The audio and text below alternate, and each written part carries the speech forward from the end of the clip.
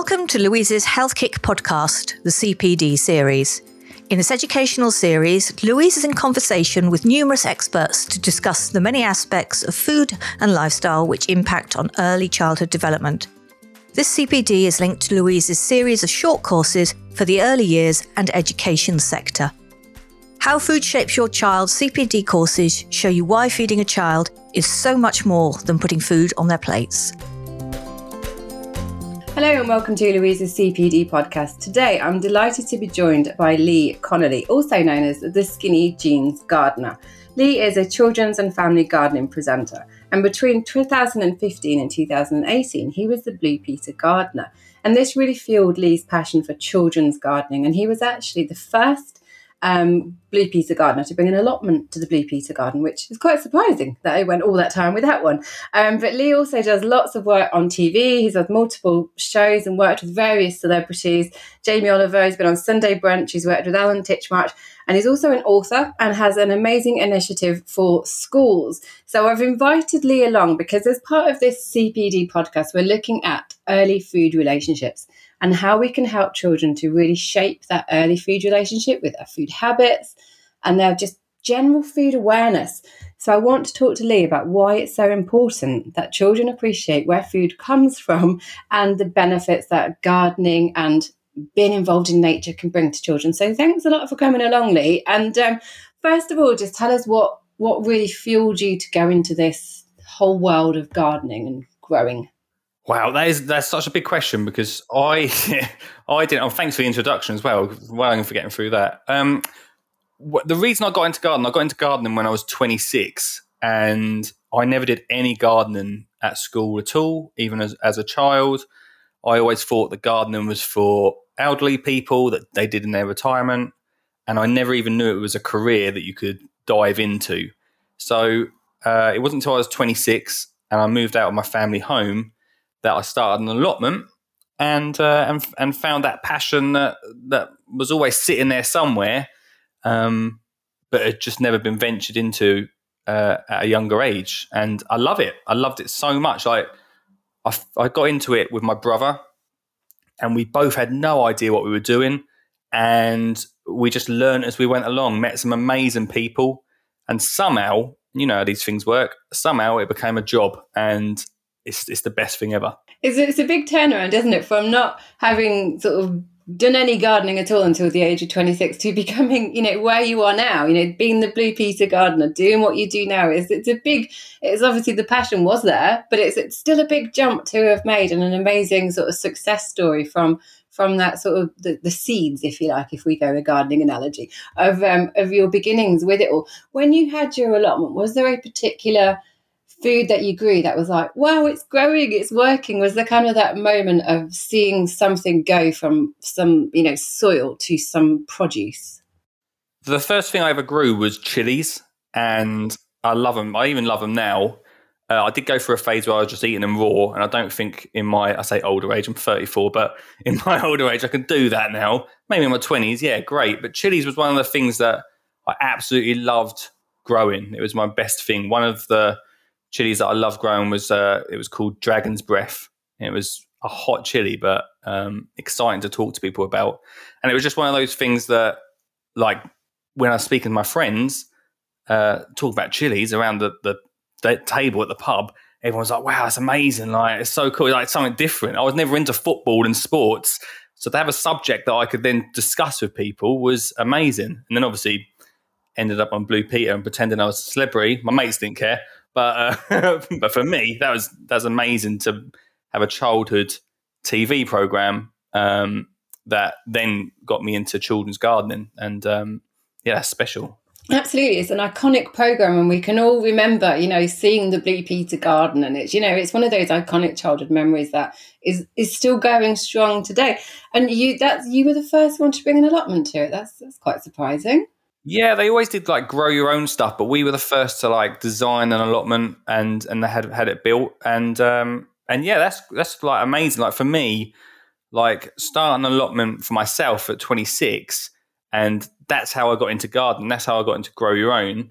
To then bring that to like children's TV and to children was incredibly special. I didn't even know I was going to go into children's garden at the time, and I just loved it. I just loved it so much. And there's something about seeing children's faces light up when they're growing something from seed. I always call it like being a magician, like growing something from seed that turns into an actual plant. It's like proper magic, even now to me. And that's incredible.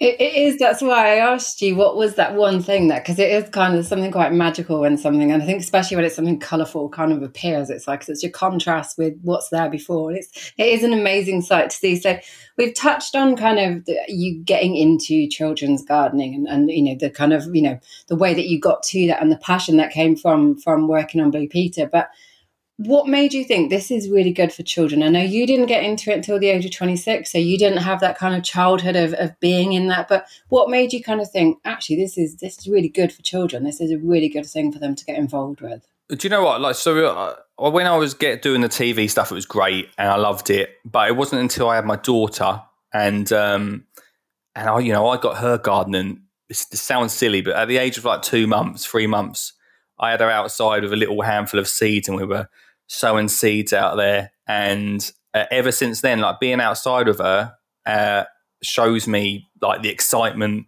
and what both of us get as father and daughter and as family from being outside and gardening, because I always call it creating memories, because you can create proper memories through gardening, and that's what I've done with her and with going into schools and getting them garden as well. It's about making that memory and that learning that is really special and stays with you in older age. And it's a legacy with gardening. It's a legacy as well, because the things that you plant can be there for many, many years to come. Especially, if you're planting trees and things, it's something that you won't necessarily get the benefit of yourself, but it'll be there for generations to come. So it's kind of leaving a legacy as well, which I think is not an immediate gratification thing with some things. It can be, but not with all bits gardening. With others, it is, I'm doing this for the benefit of, my daughter or her children in the future, which will still be there. And it will like, oh, daddy planted this tree. It's kind of, there's something quite nice about that. But in terms of, we know at the moment we're facing quite a lot of health issues with grown-ups and with children. And a lot of that is to do with kind of the way that our lifestyle has changed, the way that our food industry has changed, and the way that we live in quite a stressful, and whether or not the environment is more stressful or whether or not it's a perceived stress, but it seems to be more fast-paced, more stressful. And children are also, suffering from what might have been previously considered adult things. So that we know that children have, lots of sort of adult conditions, and they have mental health problems, and there's lots of sort of lifestyle things that perhaps children should be exempt from. That it's not a free childhood of play, etc. It can be a childhood that's quite stressful, and they may have health issues. So what can gardening bring to take away some of those things from our kind of everyday lives and our stressful situations that children are also exposed to? I think the biggest thing, you touched on it very briefly a second ago, is that gardening teaches patience. Like, we are in a world now where if I want to order something, it will come tomorrow. And same with children, they get everything so instantly. We don't even sit and watch telly anymore. We watch, like, my daughter wants to watch YouTube. She's 7 years old now, or she wants to watch Netflix, and they have to wait for a program. They have to wait for the Chuckle Vision to come on at 4:30. Do you know what I mean? It's everything's so quick. And with gardening, it's never going to be like that. I was always asked about what are the quickest things for children to grow, and I don't think that's the right question. We should be growing stuff that children want to eat. What do they want to actually put onto their plate, rather than, I don't know about you, Louise, but radishes are very fast to grow. I'm not a big fan of radishes. Peter Rabbit's a big fan of radishes. He's a rabbit, though, isn't he? But that's a good point. But I don't mind a radish.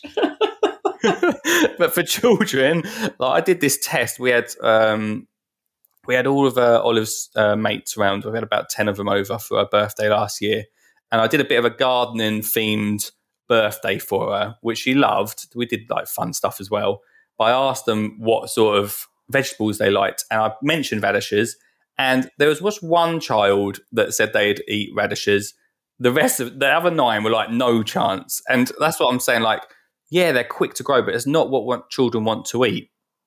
And what we should be looking at, even if things do take a long time, but children are going to care for them and look after them, then it teaches that patience that we need to teach in life, because we're very slowly losing that. And even as adults, right as I speak to you right now, I'm at my nan's house because for the last 4 days we've not had internet, and it's been like the worst thing in the world to happen to our households for the last 4 days, because we get so used to everything happening so quickly, being able to get information in seconds, that I feel like that does contribute to children's and our own mental health issues that we have because of that. And gardening can fight against that. Gardening, I guess, is a way of practicing mindfulness, isn't it? And we kind of say mindfulness and everyone thinks you have to do something specific. But no, gardening can be mindful, can't it? You're in the moment, you're doing something in the moment. And that is, in essence, what mindfulness is. You're just away from everything. I think that's the best thing about it. Like, I have done so much stuff on social media in my career, and my daughter was a massive part of that when she was younger.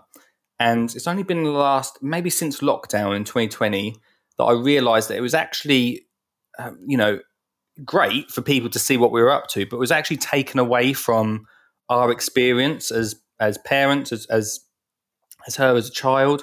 It was taken away from that. And now I try as much as possible to keep technology away from that situation, because it is about that time where you're just away from everything and you're making memories. You're doing something that no one else can experience in that moment. Yeah, absolutely. And I think you touched on growing things that children can actually eat and can enjoy to eat. But just how important is it that we make those connections? Because I've come across children, and I'm sure that you have, who don't necessarily know that certain things grow in the ground or come from trees, that their assumption of food is from what they see in a supermarket.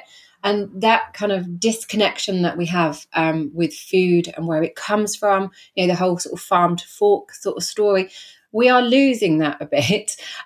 Just how important is it from your perspective that children understand where food comes from and making those early connections?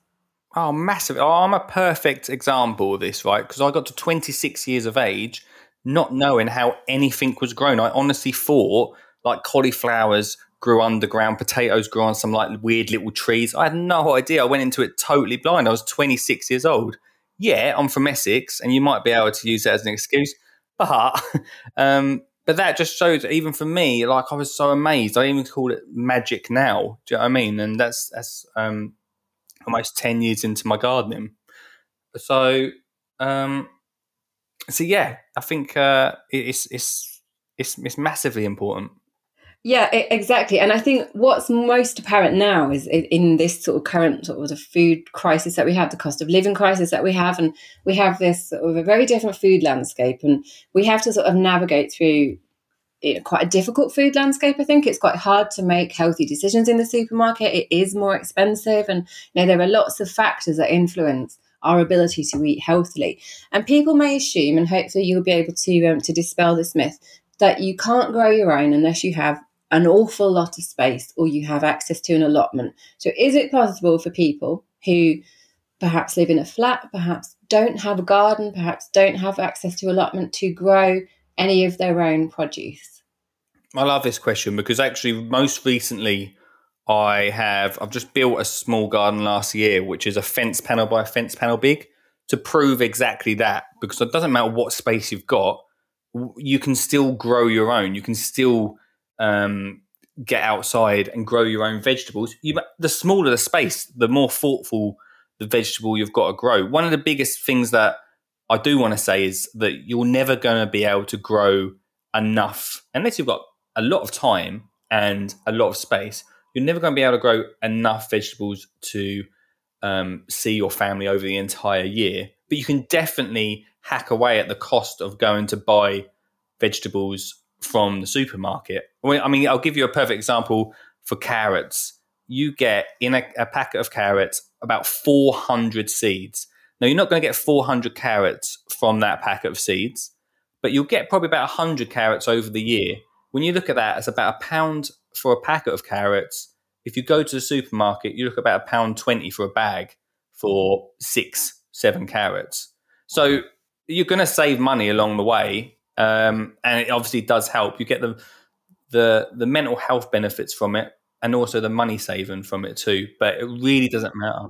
And the exercise of the actual being out there and physically doing something, which exercise doesn't have to be physical exercise in a gym. Moving around in your whatever space garden you have is still physical movement. Oh, definitely. I mean, don't get me wrong. You're not going to lose 3 or 4 stone from it, but being outside, just being outside as well is a big thing. One thing that I feel like I suffer a little bit, and a lot of people suffer over winter from, and especially gardeners, is I think it's called seasonal something disorder, which is not getting that sunlight and being outside. So as much as you can, just being out there really helps. And yeah, exercise wise, it's the starter to something. It's like anything. If you're just sitting inside all the time, then you're not going to start getting healthier. But just by popping outside, I always start my day 10, 15, 20 minutes a day outside doing something, gets you started, and then it builds up throughout the year. So yeah, of course, I think I honestly wish I found gardening earlier.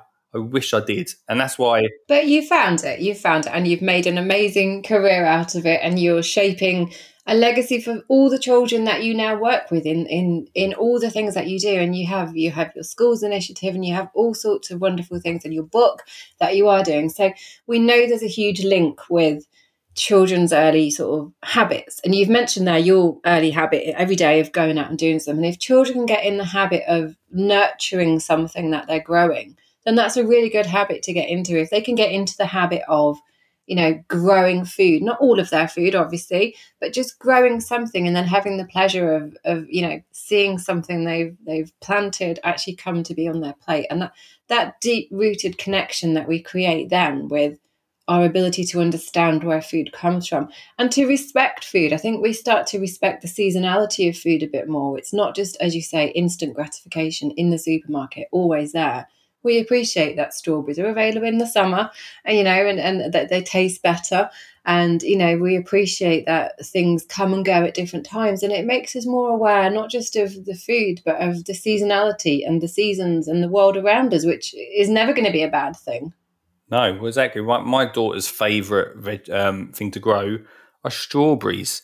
And to try and to explain to her that in the middle of winter we can't go strawberry picking, for me it was obvious. But obviously, because she gets strawberries all year round, she didn't understand that. And it wasn't until we started growing those strawberries that she sort of understood how that works. It's like with our school plans, we're going to primary schools and teaching the children for pumpkins, for example, the effort that goes into growing a pumpkin. Yeah, we get all these pumpkins in our supermarkets for like 50 odd p. But the effort that goes into them, I can't even imagine what the farmers come away from selling them into stores. I think it's important to show children the effort that goes into growing these things. Yeah, absolutely. It gives that food respect then, doesn't it? And kind of, not just it's just there, but actually understanding where it's come from and how it's got to that point and what's been involved in getting it to that point. And I think the more we can do to help to shape early childhood habits with food, the healthier they're going to be. And we've explored that it's not just actually the fact they're eating fruit and vegetables that they've grown, it's everything that comes with that. It's that connection with nature. It's even things like getting their hands dirty. Children should get their hands dirty. We've all been a bit scared of overly anti-backing the last 3 years, etc. But there's nothing wrong with children getting mucky. Nothing wrong at all. Oh, I love it so much. Like I never get children to wear gloves in the gardens, honestly, because it's something about touch, like just being in contact just with the soil is just amazing.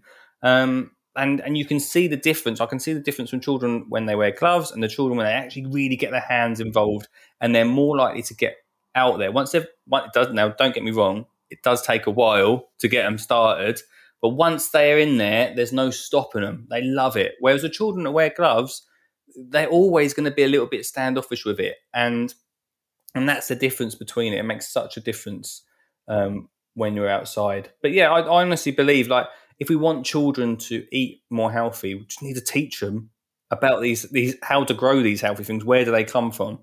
That's the biggest thing, isn't it? It's about making them, I hate this word, but fashionable.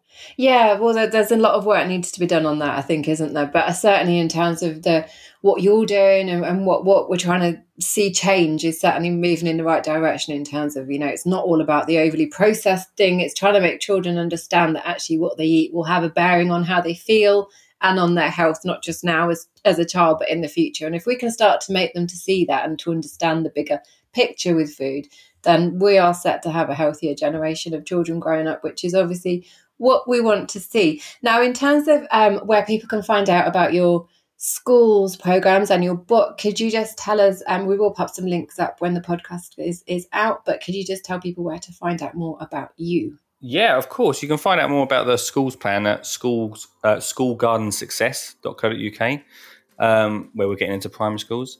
And you can get the book on my website. I'm called the Skinny Jean Gardener. There's not any Skinny Jean Gardens about. So if you just type Skinny Jean Gardener in, I'll be all over the place. Absolutely. Thank you so much, Lee, for coming to join us on this CPD podcast about making food connections to help shape food relationships. You've been listening to Louise's Health Kick podcast, the CPD series discussing all things health and nutrition to show you that food and health are intrinsically linked and teaching you how amazing you can feel. Find out more at www.thehealthkick.co.uk or read her book about how food shapes your child. Or why not get in touch on social media? And if you've enjoyed this podcast, why not like and subscribe to hear more? This is a 1386 audio production.